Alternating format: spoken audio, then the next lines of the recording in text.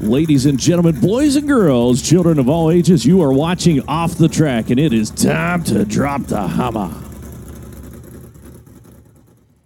Well, hey everyone, and welcome back to episode number 19 of Off the Track, our dirt track racing podcast where we like to talk about our experiences in the sport that we love and also interview guests about their angle on dirt track racing. Now, we're here in the studio today. We're jumping right into our interview. I have my guest to our left, Bennett to my right. Bennett, how have you been lately? We're doing good. This is going to be a fun episode for sure. It's going to be great. So in today's show, when we interview a guest, I always like to have, a good intro for them. Maybe that's, 3 facts about their position or what they're doing so you guys can kind of get a vibe about their job and their, spot in the sport.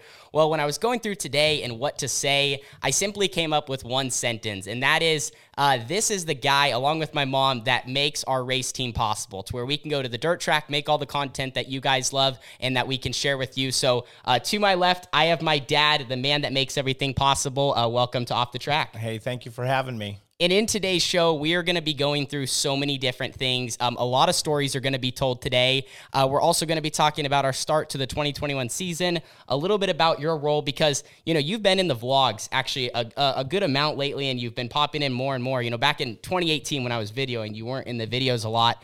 But, just to kind of start off with our start to 2021, how have things been? We've been putting, a lot of miles on our equipment down to Arizona, California, racing around in Oregon. It's been a lot of fun. Yeah, we've been putting a lot of miles on for sure. I mean, Arizona was a lot of fun. I mean, we were gone 4 or 5 days, and then we come back home, and it just seems like everywhere we're going, we're having to travel. We're not running at home. We're having to go somewhere else to race, whether it's up north or into California. So, and each one of those trips are 8 or 10 hours. Yeah, it's a lot. And can you talk about maybe to just some of the differences, going down to some of these new places? Because we've really had to venture out of our, we did it last year too, venture out of our bubble, I guess you could say. But, Arizona, that was our first time going there, first time going to Tulare, Hanford, Ocean, and then also a lot of firsts on Carly's side, racing for the first time, or not the first time back in the seat. Right, putting her in the car this year again for her second race ever on her career. So, going down to Arizona was a lot of fun. That speedway was like one of the best that I think that we've ever gone to. Yeah. Especially going there to get the experience to run a 410. Yeah. So it was a good one. You could run on the wall. I mean, it was really good. And then going to Tulare and Hanford. Yeah. Tulare was a little bit mind blowing in the beginning with going there for the first time for a 2-day show, and the holes are a foot thick and the car disappears and that. But I mean, we've been back there since, and the track was better. But I think my favorite track so far in California has been Hanford. So they need a little more water, but kill the dust. But Hanford, Peter Murphy, hands down to him. Great facility. When you mentioned we went down to Arizona, and I think we talked about this on our Arizona trip, our nerves for it. What were you thinking when you first saw the cars turn a lap around there? Because that was a really fast track. And knowing, Tanner's out there, your son, what were your thoughts on that? Yeah, that was a little, watching Tony Stewart. Yeah. And Reitzel and Donnie shots out there, like turning laps. And, I'm thinking, oh, Lord, here, what would we do? But I'll tell you what, it was a great experience. Mm-hmm. We had some bugs to work out of the car, and that and it was the best part was watching the progression each night, getting better and better and better. That's true. The first night getting lapped, 1 or 2 times. It was only once. Well, okay, but by the last night, by Sunday, we got lapped only by Tony, by the first and second by car, Tony and Neto. and we finished like 12th or 13th. So we got the progress going. Yeah. And also, I think, one of the things we talked about, and you touched on there, just like the level of competition, we weren't going to like a local 410 show, so not only was the level of competition high, but would you agree, I think we've came to the conclusion that we could not have picked a better place to run a 410 for the first time. And yes, the competition was good, but there was just something about Arizona Speedway. It was wide, it was banked, you could run the race car hard, and there was just plenty of room to do your own thing compared to if maybe we went to a small bull ring or a place, even though we weren't familiar with Arizona, it was just a perfect place to get laps. Oh, it was. It was perfect. And I think going forward, going to the tracks in California, Hanford, Tulare, and that, we're stepping the game up by running with better people. Yeah. And I'm not saying that there's bad people out there. I'm just saying in order to get to the level where maybe we want to be, we're learning. Yeah, right. We have to keep going up against good people. And that's kind of, I think, been our motto since the start, in Outlaw Karts. And that's where we're going to get into our story. But like the reason why we went to all these hard Outlaw Kart tracks, at younger ages with myself and Carly. And I didn't realize that at the time. That's more the credit to you guys. But, just all those things we did. We always want to run against the best competition because that's what's going to make us drivers. So moving into kind of our first little segment, let's talk about some of your roles on the team. A lot of people know you as, a guy that helps in the shop. You also have a lot of other roles at the racetrack. Can you kind of just talk about what your job is at Tanner Holmes Racing? What do you want to hear first? You want to hear the shop or out on the racetrack? Let's hear, traveling to the track and getting there. Well, traveling to the track, I'm the driver. I mean, we put miles and miles on the rig all the time when we're traveling. Yeah. So I'm a night driver. I love driving at night. Less traffic, plus sneaking into California, being 20 feet over lane.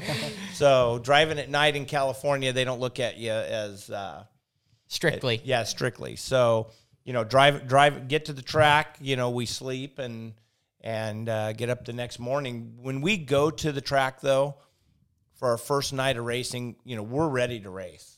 Yeah. When the car gets loaded into the trailer before we leave, we're dialed in, we're ready to go. Yeah. So we're not working on the car usually the first night until after hot laps, making changes. Yeah. So, with all that said, after we do all that, my job on the team right now, I feel is I'm the fuel guy. Yeah. I make sure the car's got fuel and that, and I change shocks. I do what I'm told. I do the fuel airing. I check the ADR and make sure the car's jetted right. Yeah. That's sort of my goal, and then make sure you're in your safety equipment properly and buckled into the car. So you also had mentioned traveling, being our driver. So props to you for getting us there safely each time.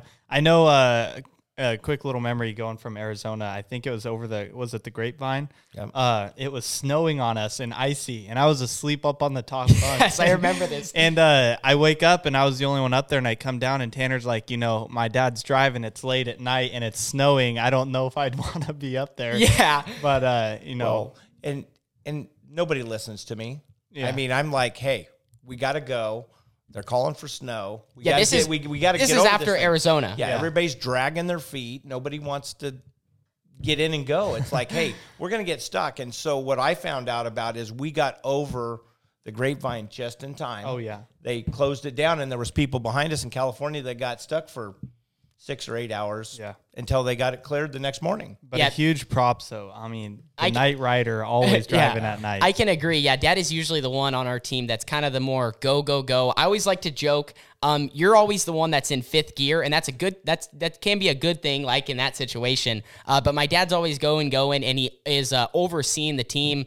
Back to another driving question, because I know it's funny when we're at the racetrack and we have fans come up that are also truck drivers. They love to hear about some of the little bits that made it in the vlog. But like, what do you do to kind of keep yourself awake at night, or even when you're driving? What are you snacking on? What are you drinking? What are you listening to? Well, getting back to that, what you were saying, I get a lot of people at the racetrack that are truck drivers that come up and I mean, they do what I do. I mean, a little bit of background. I've been doing excavation and contracting for 30 years.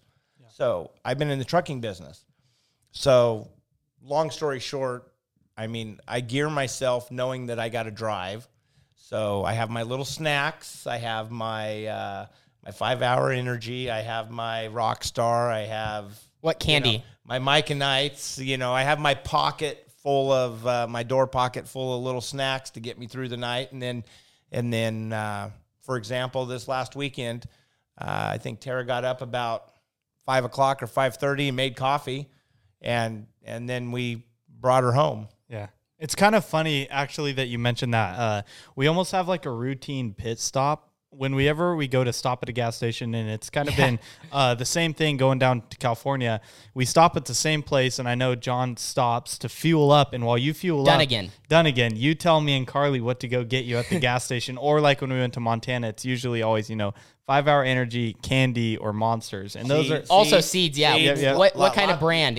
Lots of spitters. yeah.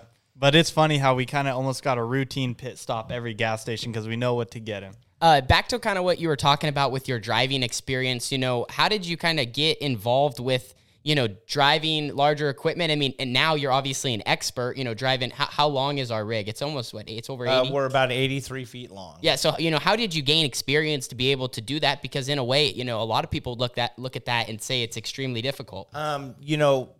Growing up as a kid, it's a CDL license now, but growing up as a kid, it was a chauffeur's license when I got it. I got my chauffeur's license at 18 because we had milk trucks and we picked up milk at the dairy.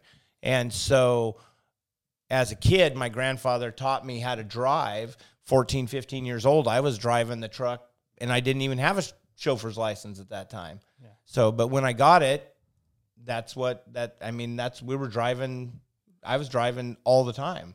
Yeah. And we were pulling a set of doubles in Oregon, and we were 85 feet long. So, wow. And that's what I would do on the weekends. I would take milk to the ice cream plant. So, and that was Grandpa's business, right? Yes. So that was our family business, was the dairy. So you got all that experience then, but I guess kind of looking at a timeline, what time when was that? I was 18 years old. I mean, I started at 14. That was in the 70s. 70s, 80s. And then, kind of how does that, because people always ask here, they want to hear more of a background on our family and stuff, because obviously the vlogs is a lot of myself, Carly a little bit, you and Mom get in there here and there. Like I said, no racing background, all hard work. But kind of, what is that, the business as you, because you own a business, how did you kind of build that up, and it's on the trucking side of things, did it start in that dairy, back in the 70s, 80s driving, and that kind of, you transformed into building your own business? In the 80s, the dairy business dried up. So the government paid the farmers not to make milk. Yeah. So that sort of dried up. So we took the trucks and we started hauling gravel with them and that. And so we became a construction business.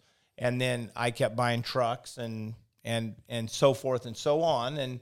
And we ended up, in 2000, we had 4 or 5 trucks and 5 employees, and then the business has grown since then, and we have 50 trucks, and we're a dirt company now, though. We play in the dirt every day. Gotcha. So I got a quick question, actually. My grandfather was a truck driver, and he hauled lumber, and if you've trucked a good amount, from driving, what's the scariest or most technical road you've driven? Because I know you've got to have at least remember it.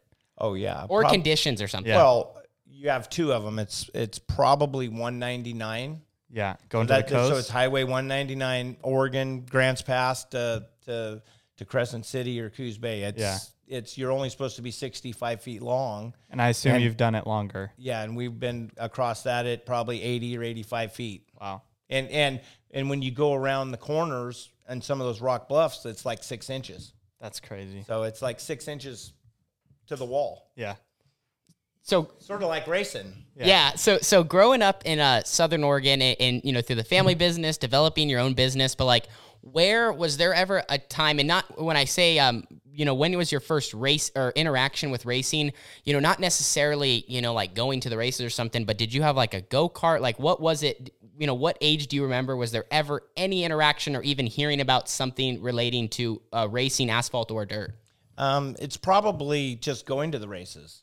So we lived in, South Medford, and the Posse Grounds at that time, they called them the Posse Grounds. They were in West Medford, and me and the boys, we'd go to the racetrack and with our dads, and we watched some of the old timers, at that time they were, Just kind of beater type and cars. And I wish I could remember some of their names because they were. Wait, was this the old? So Medford's where we're from. Is this the old Medford Speedway? Yes, Or is this? It was the Posse Grounds. Gotcha. Because this was actually at a time, I mean, it was a pretty popular track here in town. Medford's It was a big track. It was a little bit. We're in a little bit of a larger city. 100,000 people. So that was your first interaction.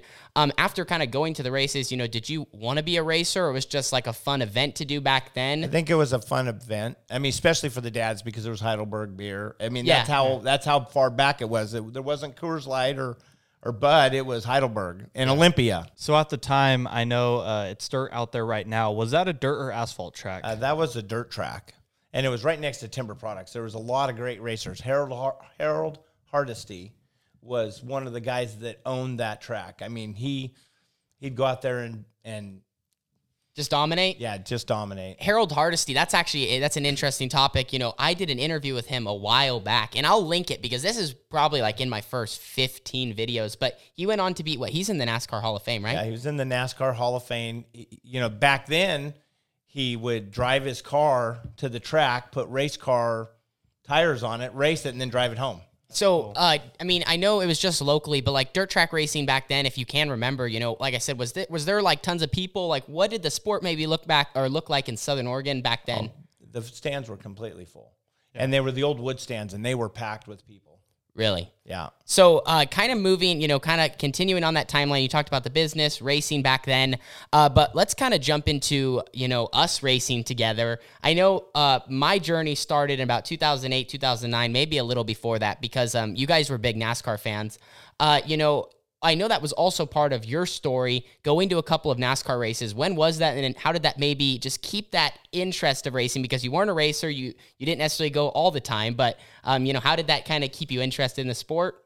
Yeah, we went to NASCAR races. We went to Infineon. We went to Vegas. We went to that. That was in the early or late, 2000. Late 90s? Yeah, late 90s, 1999, 1998, 2000. It was probably called Sears Point back then, huh? It was Sears Point, and then then they moved it to Infineon, and then like I said, we went to Vegas at least 2 or 3 times. Gotcha. But So back then, still, it was kind of going as more of an event, not to, be a big Right. fan or a racer. I never knew that I was going to get myself in this deep. Fast forwarding to 2008, 2009, we had an episode just a couple back. I guess episode 16. We told our story of how we got involved in dirt track racing, and one of the names that I brought up, obviously talking about our family, but it was Bob. His name is Bob Nelson, and he's your good buddy, and he was kind of the main person pushing you to get me started in racing. Can you kind of tell the story from your viewpoint and, how we got that first cart, that 16K purple and orange outlaw cart? Yeah, it was. I mean, it was a little bit exciting to me because I actually wasn't sure what I was getting myself into. We're getting some tire work done next door at the tire store, and the go-kart's sitting over there on the corner of the street, and I come home and I say, "Hey Tara, you want to go dirt track racing and go-kart racing? Let's get Tanner into it." And I think that's basically how it started because Bob Nelson knew who owned the cart, said he could set it up and help us run it. And so I took him up on it and we tried it and away we went. And kind of going back to, asking Mom if, hey, is this something we want to do? I kind of remember, I actually remember to this day, you asking me, hey, is racing something you guys would want to get involved in? And our start was just a little bit different because, not being racers, I think a lot of people can relate, maybe watching that are fans and whatnot, that are technically first generation drivers. We had no idea what we were getting into. Anything about racing, Not at all. what air pressure, stagger, changing gears, wing angle, whatever. We didn't know any of that. So, and I'll tell you what, the first time we went out to Medford to the go-kart track, there was 100 cars out there. Yeah. I mean, it was like, I was nervous. Yeah. Yeah. I mean, it was like, what did I do? What did I get myself into? Because at that time, the go-karts were everywhere. Yeah. Racing was so popular in Southern Oregon, and that was 2008, kind of getting into 2009. So I remember our first time at the track specifically. I don't know. Do you remember our first time going there? So I told the story on the episode. I got a bloody nose. We met. That's how we ended up meeting our first friends in the sport, the Fosters, which not relating to Ryan Foster. The Fosters up here in Southern Oregon. But what did kind of our early stages look like? your expectations, because I know I always joke that, you know, you were a little hard on me, you are very hard Very on hard on you. but also like learning the setup side of things, because, you know, your dad also had a little bit of a racing background, but not much. And, you know, just kind of the learning process of getting started. Well, I think I talked to you about this before. I mean, we've talked about it, Booksmart. Yeah. I mean, I bought all the books. I read them. I did the basics, and that's how we started. I mean, you know, Bob could take me so far helping me do the car, but he really didn't know what he was doing. Yeah. So, I mean, he just pretended, but that's what he still does today. So, but he, you know, took his advice, took the book's advice, and here we are. Go ahead. I was going to say, that's funny. That's exactly what my dad did. He took the book's advice, and he also took, you know, the asphalt route, and we're racing dirt karts. So the asphalt route only applied so much, but it's kind of the same thing there. Yeah. So do you remember maybe what some of these books were called? I mean, because I remember, I think you still have them next to your bed. I have them. I've showed them to you. They're. I think it's like go-kart setup, and I mean it's dynamics of speed. So it's a whole dynamics book on engineering. So you know how to set the car up and the logic of the geometry. So, but that's, I mean, it worked. Yeah, it worked, and I've used that principle today in my life on how to, you know, set things up. And this question's a little bit on the spot because I was thinking about it when we were preparing for today's show, and you might not know the answer, but when we purchased that first cart, the orange and, you know, purple with the 16, all that other vinyl, do you remember how much it cost? No, I want to say, I don't know. It's maybe $700, $800. Really? That's crazy. That goes Yeah. to show just, you know, where kart racing's at. Now, granted, it was not a brand new car. This thing was a run what you brung, homemade. It's factory SPR. We always like to joke the homemade chassis. So that's kind of, you know. But I do think it was a QRC, but it was old. Yeah, it was just a really It was old an style QRC. All right, so I know on my side of things, and I got a question for you. Coming from Red Bluff, you know, half the field down there when I was running beginner box stock, they were cheating, and all right, and that's just how it was. Without Tanner's knowledge, because I was told this when I was younger or older, that when I was younger, we tried something one time. Without Tanner's knowledge, did you ever attempt to, you know, cheat up the beginner box motors? We didn't. No? I was always really worried that if I ever did something that we would get in trouble. I mean, you know, That would kind of be the end of it. They used to drill jets. They used to drill Restrictor plates. They yeah. used to put stuff in the oil. I mean, I just figured that here's the deal: if we're racing, we're racing to win. Yeah. And if we can win by doing it right, then we've done something right. I mean, Absolutely. you know, because believe it, there's a lot of people out there that cheat. Oh yeah. Yeah. You No, I know, think- and you know, NASCAR's got the motto. I mean, that if you don't get caught, You're you know, good to it's go. not- It's Yeah. not cheating, but you know, you got to learn how to drive. Yeah. Yeah. Learn how to set the car up. I mean, if we screw up and we're where we're at, it's, you know, I take the blame. Yeah, I think the story my dad has was we were at Red Bluff, and you know everyone at Red Bluff's fast. So I think we drilled the plate or something one time, like right before we moved up. So we only did it once. Other than that, we were the same way. But it was just funny to know because I didn't even know Didn't you that say happened. the piston Well, shot into your I wing? think it probably Well, blew up or and something. funny to say that I've bought in parts from certain racers down there at Red Yeah, Bluff. yeah. And there's drilled restrictor plates. yeah. There's all kinds of stuff. So And that's just Red Bluff. That's the history of Red Bluff. Yeah, that's outlaw kart racing, and that's when parents want more of the glory than their kids. So I think a good thing to kind of transition into here, the Southern Oregon Kart Track. You talked about when we first got started, you know, 2008, 2009, 100 karts a night. You know, that's just where kart racing was so healthy back then. Even north of us, Cottage Grove, Salem, Albany, and south of us, you know, Red Bluff was healthy as ever with Cycland right there along with it. But in about 2011, you know, as we started racing more and more locally, but traveling as well, you know, what did you ended up helping the kart track here in Southern Oregon a lot? Can you just kind of talk about that process and, you know, kind of building it into a better product than it was? Yeah, there was some new promoters that came out, and Dave Hibbard. We went to work with Dave Hibbard. He took the track over. It was a small little D-shaped little bull ring. It was actually cool because the QRC tour used to come there. In the late 80s and 90s. I mean, it was pretty cool, but it was a little D, And we took it, we put barrier up, we put fence up, we made it more of a super speedway. And between Dave and I, we went in, we rebuilt the whole place, and that's what it is today. So it's actually a Still has some of the same stuff you guys dropped off then. It's if it's run right, it's a premier go-kart track. I think this is a good question, actually. Sorry to interrupt.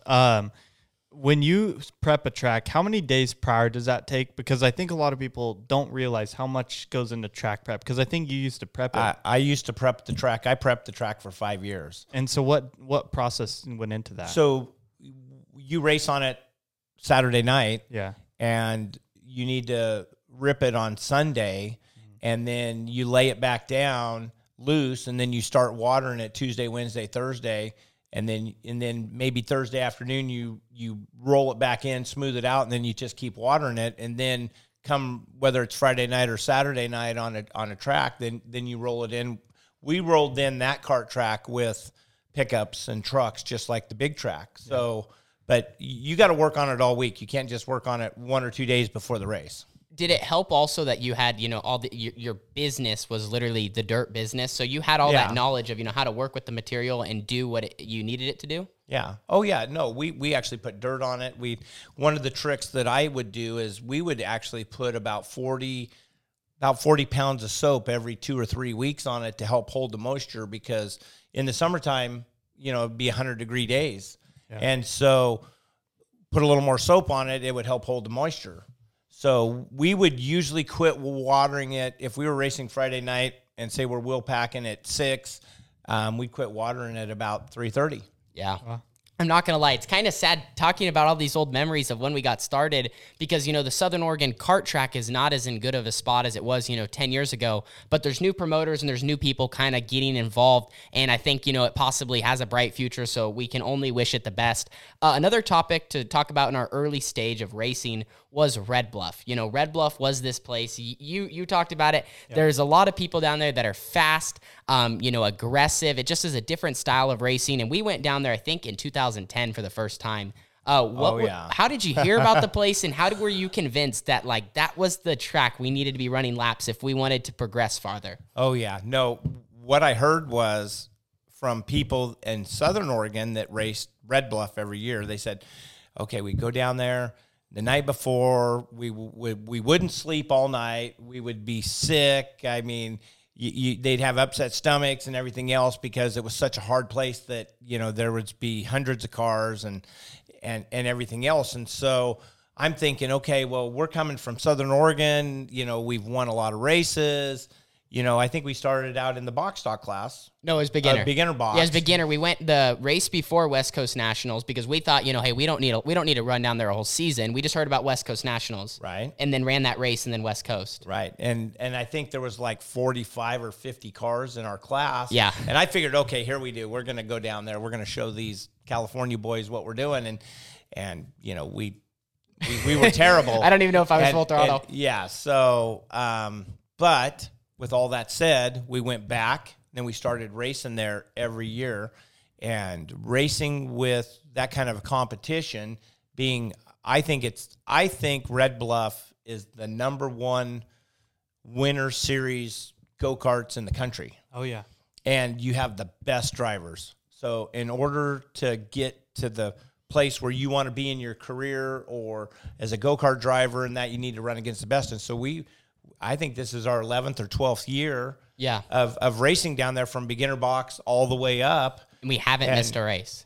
And we've never missed a race. And that was the commitment that we made, to better ourselves. And I think that's just, from the first time we were down there, seeing all those cars, we realized this is no joke. Right. And also in that, we made friendships and relationships that now we carry today. That's how I met Bennett. Super people, and staying committed to the people that you're down there with. I mean, look at you're running with, the best, and you're running for QRC and Jimmy Elledge, and I mean, #1 top-notch facility. Yeah. I mean, in the country. Yeah. I mean, so, he builds the best stuff. Yeah. And every time you're in the best stuff. And I just think that that organization and the Red Bluff and Cycleland, The combination and of the it. combination of everything, it really is. Put us where we are today. Put us where we are today, and plus the friendships and the people, and I mean, if you need something, you make a phone call. I mean, it's great. Do you think 'cause when you started racing down there, because what is it? It's 2.5, 3 hours? 3 hour drive. 3 hours. So do you think that's obviously where you started putting on the miles at an early, long time ago, a couple years, not long, putting on the miles, going down to Red Bluff every weekend, down and back. And I know I've started to understand, we leave at like 1 a.m., when we're coming up to shoot the podcast the next day. Did you ever think like this is just too much driving or? I probably have never thought that, but what's happened is when we first were doing it, we'd go down on Friday, come home on Sunday. Yeah. And now, because our lives are so much more compacted and busy and trying to do work and play and everything else, all of a sudden we're leaving, Saturday night and getting home at 2 a.m. on Sunday, sleeping until 7 or 8 and then getting up and doing chores. I mean, it's that's how it's sort of compacted, and we need to relax a little bit more and I mean, stretch it out. Yeah, my mom always says sleep when you're dead. And that's kind of that's the Holmes family motto. We just go, go, go. One of the awesome things I want to touch on too is, around that period of us starting to make friendships, because when we first started going down there, we were an outsider. We were an Oregon outsider. That's the best way to put it. Oh, yeah. And, people, we started to run up front a little bit more. And when you run up front, you don't always have the most friends. And we kind of ran into that. But some of the most fun years, I think, and I can vividly remember because I was getting older, was about 2013 to 2017. The last year that we ran together in 250s, from the first year in box stock to the last year in 250s. Can you talk about, that time and really starting to perfect setup on the car? And that's where we won, 2 championships in that period. I think every year, our lowest year, we won 3 races. And our highest years, we're winning 7 or 8 races at Red Bluff and, kind of in a way dominating. Yeah, it's funny how that all worked out because I'm not really good with setup, but everything I read and then working with Jimmy and Rick Rapp and Rick Rapp helped a lot. Getting all that stuff dialed in and just being the competitors we are. I mean, the competitors, there's always a rivalry and I just, the whole Perkins Holmes thing. I mean, we're always fighting for that championship and we're fighting today. But what's so funny is back then when we were fighting for it, it was like, okay, we go box in the parking lot. But now, we've all grown up and it's great. I mean, it's I consider all those guys my great. I mean, they're all friends. Everybody's friends down there. Yeah, it's crazy where things kind of started. And, as we talked about that beginner box stock dad syndrome style thing. And, just where it kind of has transitioned into. We talked about Rick Rapp there. We talked about Jimmy, all those relationships. How important was that, to have people in your corner to kind of lean on for advice, because you talked about, not being the greatest at setup, but learning it over time. And another part of that was everything we did during the week. Can you talk about our, weekly routine?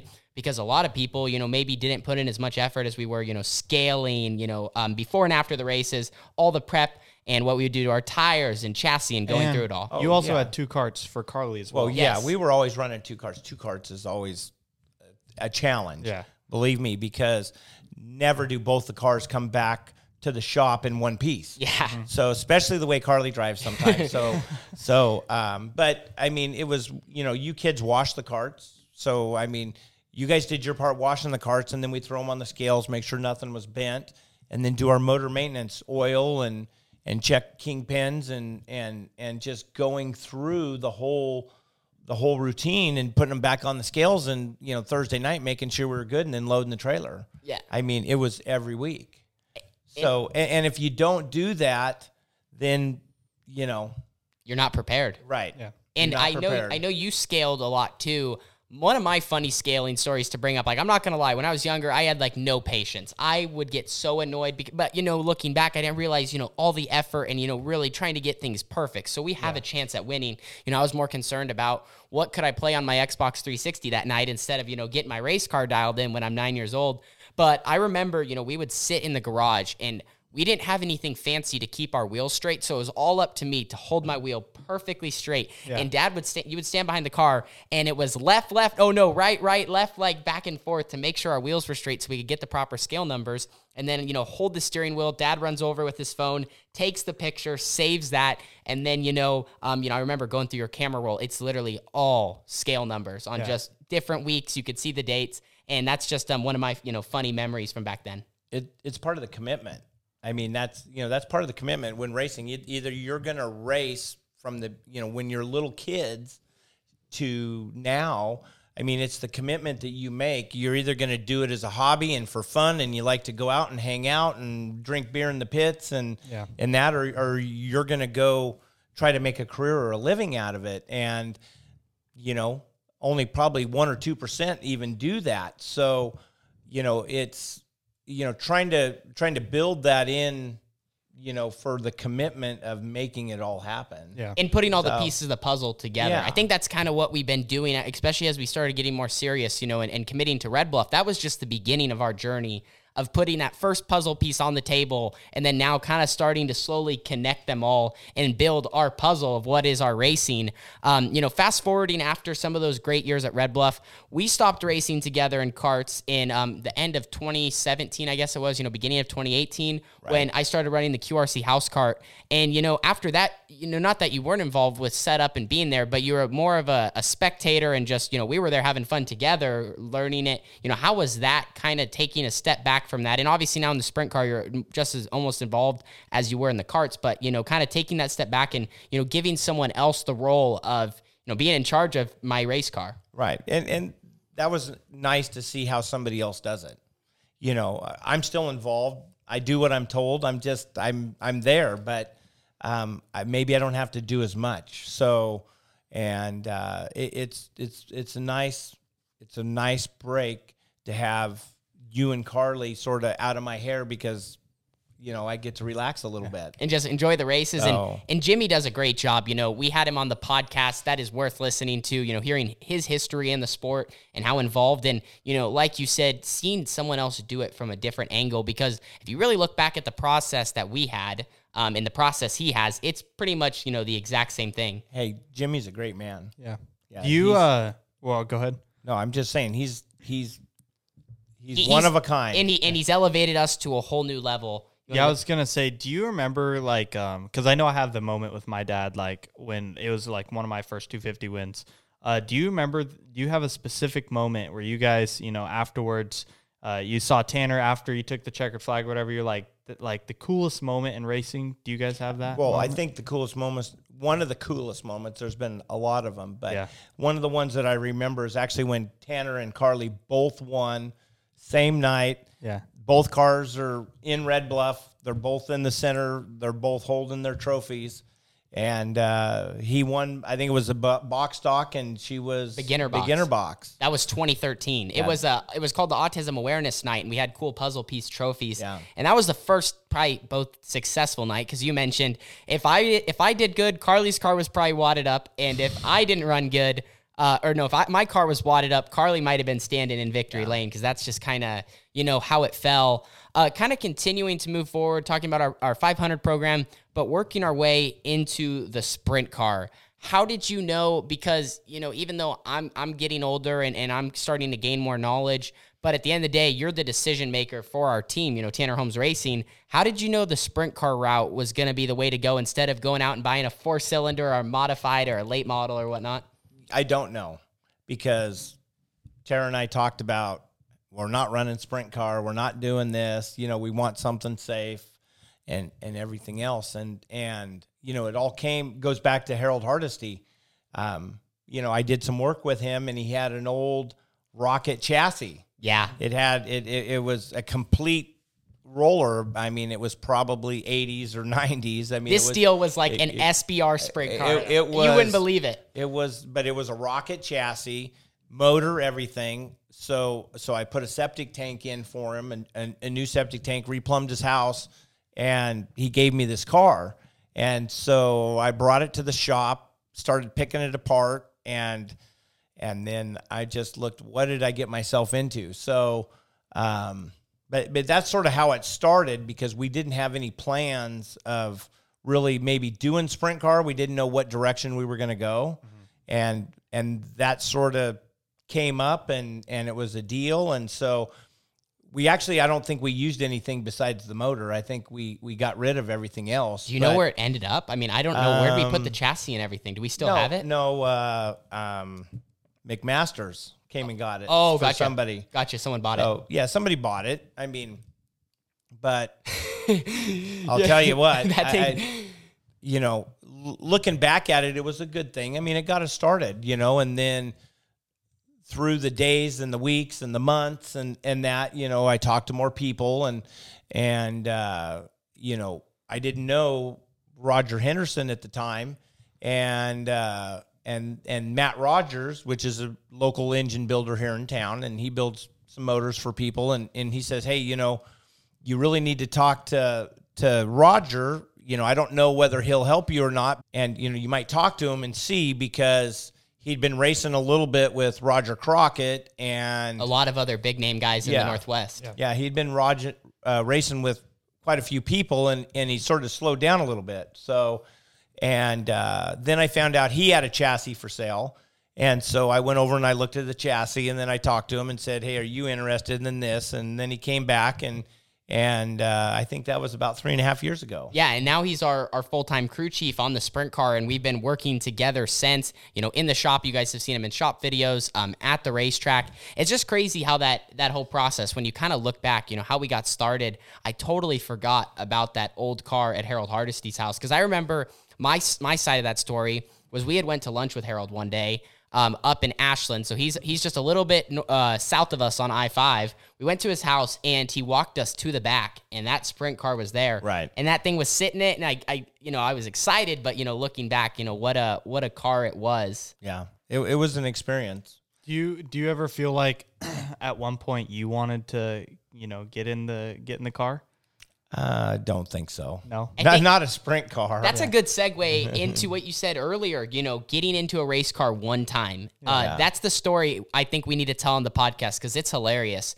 So you've only ran a race car one time. I want to get you in the Outlaw car or a sprint car. The Dorf car, maybe we'll have to. Hey, my dad's made a lap in an Outlaw cart one time, and he said that's all I needed. Yeah. What was that? Can you tell the story of just your first time? It was out here locally at the Southern Oregon Speedway, and it involved Bob Nelson, who got me started, and he kind of got you in the seat. Rick Rapp. Really, it was Rick Rapp, because there was a play day out there, and if I remember right, Ricky Lynn, his daughter. His daughter, we had a Super 4. It was a Super 4, 4-cylinder, modified, whatever.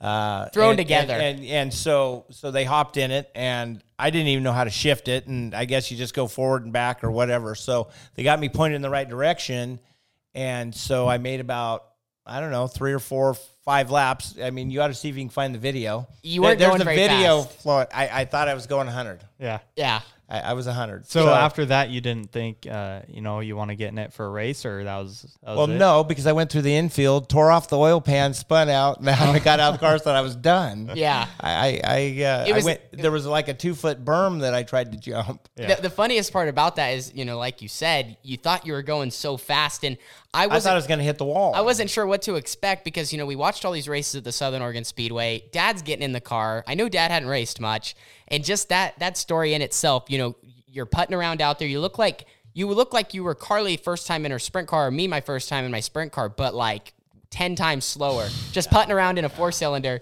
But what a story that is. Well, maybe someday I'll do engine warm up. Yeah, everyone's got to comment on this video. What car do you want to see Dad get in? Maybe it's the Limited, it's the Outlaw car. The Dorf car. I think he'll fit. The Dorf car, we can throw him in another 4-cylinder and give you that second opportunity. Okay. So as we get close to wrapping up this interview, the last couple of topics I want to touch on is, our sprint car racing currently in just these past couple of years. We got hooked up with Roger Henderson, you mentioned, and how that's kind of elevated our team. But we've got the chance to go to so many neat racetracks. This year, we've been going south more than north. But in the past, we went north a lot. Cottage Grove, we have Willamette, Banks, Coos Bay, Skagit, and Grace remember, Harbor. we went east, too. And we did go east. We went east for 2 times. What have been some of your favorite memories in the sprint car? Because we've got to see so many neat racetracks, Slick, some hooked up, some rough. But what have been some of your favorite, memories so far? I think the first win at Skagit, that was 360. that the 360 win. That was pretty impressive. Yeah. I mean, and I think that was only like 66 starts with limited and 360 together. I mean, because we got some limited wins. Yeah. So, and then going the same weekend, going to where'd we go? We went to Electric City. Electric City. That was a fun track. I want to go back there we so coulda bad. I thought we were going to win all 3 nights, but bringing it home with a win on the last night was awesome. Yeah, that was the 2020 Montana Roundup. It was 4 nights, actually. We ran 1 night at Skagit, 3 nights there in Electric City, and we won 2 of the 4 nights and ran 4th on the other 2. Another week, I think that I remember, and Bennett would agree, I think, on this one. How about our week on ISCS Speed Week in 2019, where we won 3 of the 6 nights, and the other nights we were on the podium, and just all the mayhem. Can you kind of touch on, those events and all the fun we had, traveling, close to home, but on a speed week? Yeah, no, that was fun. And that was a lot of good, didn't think we were going to win 3 out of the 6. Yeah. So, and win the points at the end of the week. So, just a lot of great tracks. I think the fun part about that week too is, I look back at Arizona when we went down to Arizona, and I would say that was, fairly intense. Like, you're there to race, and then, you just want to execute. And we're also at the same track every night too. But when we went on that speed week, I think that's the first time we literally showed up, and I could confidently say we were the best car. It felt like we were the car to beat each night. And that was a lot of fun for me, at least. Yeah, being in that spot is something else. And something we talked with Dominic Selzy with recently is confidence in racing. And that is so huge. And that was one of those weeks where we were just, confident. Setup was dialed in. We were dialed in a way because we had the motor hiccup where we, remember the motor was overheating. Two we had to get changes. it, had to get it changes, changed back and forth. And then we still won the night at Banks where there was just half the crew there. And I think it's also important to note, it's really important to be really confident, but not cocky. Yes. And I think that's one of those weeks where we had, the results to show. We were confident in saying we were the best car each night. And I think with our heads held that high, the results just showed in our results. And I'm looking forward to kind of, 2020 with all the chaos, we weren't able to run some of those local speed weeks close to home. So, we're looking forward to getting back to ISCS Week of Speed, mainly with Carly. I might run it too. And then also Western Sprint Tour, which is 5 or 6 nights throughout the Pacific Northwest. We don't have to travel 8 to 10 hours. We don't have to put as many miles on the equipment, but, still 2 to 3 hour drives each night, hit every racetrack in Oregon. And that's a lot of fun.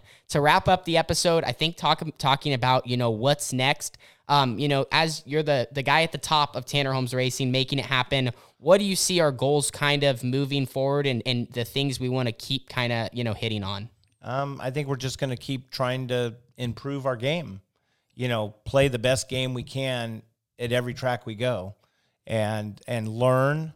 I think this is a big learning year for us. Especially doing some of the new things that we might be doing and some of the traveling we might be doing and getting to see some new fans. Yeah. I mean, it's not so much racing as it is to see the fans. Yeah. And meet the people and hear the stories and get the experience. Yeah, get the experience. I mean, there's a lot of people out there that we enjoy talking to. Yeah. So and seeing. We got a busy schedule up ahead. Is there any racetrack in particular? You guys can both actually chime in on this. Is there a racetrack that I know you've looked at our schedule a couple times and it's starting to change here and there, but is there a track in particular you're looking forward to getting to the most or maybe getting back to? I'm thinking the track that I want to see a bunch of learning on this year is maybe we'll get to go to Knoxville a couple times. Yeah. I mean, really run something to where, we got to get our feet wet on some of the bigger tracks. I love Dirt Cup. I mean, we were so close in 2019. So close at 2019. Maybe we'll get something lucky again. Yeah. Remember, racing is 50% luck. It's a huge luck of the draw. It's a huge pie between luck, confidence, equipment that night. Just there's so many things that go into it. And I would have to agree with you. Dirt Cup's going to be fun. Knoxville's going to be fun. And I think this year as a team, no matter what we're doing on the social media side of things, the racing side of things, the fans, just keep working on improving every area and making our team, as close to the top level and top tier as we can. Oh, yeah. So that is going to wrap up today's show. Dad, thank you so much for joining us. This was a really fun episode. We'll be seeing you a little bit later, at home, but yeah. We'll definitely be seeing you here soon, but we want to get more guests in studio, over the phone, through video chat as much as we can. And we're going to be bringing you guys these shows every single Wednesday. So Dad, like I said, thank you so much for joining us here today. And we will see you this weekend at the Skagit Speedway. All right. Thank you. Well, we are back in our normal spots here in the studio. In quick correction, I said there at the end that we are heading to the Skagit Speedway. That is the game plan for this weekend, but when this episode's being released, we have a 2-day show for Memorial Day in the Limited at Cottage Grove. So that's where you're going to be seeing us. What a great interview. Awesome to have my dad here in the studio. Yeah, it was a lot of fun to talk to him, and I don't think a lot of people knew that about him. But he does put on a lot of miles, and he gets us there safely all the time. And I think, he's still here in studio behind the camera. And John does a lot of the barbecuing and cooking and the chicken beforehand as well. And he does make a lot of good meat, too. So I do like his chicken and his tri-tip. So a big shout out to him for that as well. Yeah, he always jokes. He's like, if we make it in racing one day, he just wants to be the truck driver and, occasionally cook. Another funny joke when we kind of were really talking about it at the beginning was we were welcoming him into our studio, calling it our studio, but he technically owns this building, so this is his studio as well. Yeah, absolutely. And I know, I think it was maybe the 3rd or 4th podcast I had mentioned, shout out to Tara for doing all the cooking. And then he said something like, hey, I do cook too. Yeah, so that's why I said that. We have to include him. But anyway, that's going to wrap up episode number 19. We're really starting to roll along with these podcast episodes. We're going to be getting more guests here soon. Hopefully more in studio. I love the vibe of that. We can have so many great conversations and really dive deep into these topics in dirt track racing and the story of our guests. Yeah, absolutely. Next episode, number 20. So that's pretty awesome. I'm excited to get there. And we got a lot of cool stuff coming up in the next month. Yeah, that's our next milestone. Stay tuned for all of our schedules. If anything changes, we'll let you guys know. Keep up to date with all of our dirt track content right on my YouTube channel, Tanner Holmes, right on Bennett's YouTube channel, also right here on the Off the Track podcast channel every single week, Wednesday at 3:30 p.m. And also, if you're into listening just to the audio version, that is available on Spotify and Apple Podcasts. Anyway, we will see you guys all in episode number 20. Yep. Deuces. Ladies and gentlemen, boys and girls, children of all ages, you are watching Off the Track, and it is time to drop the hammer.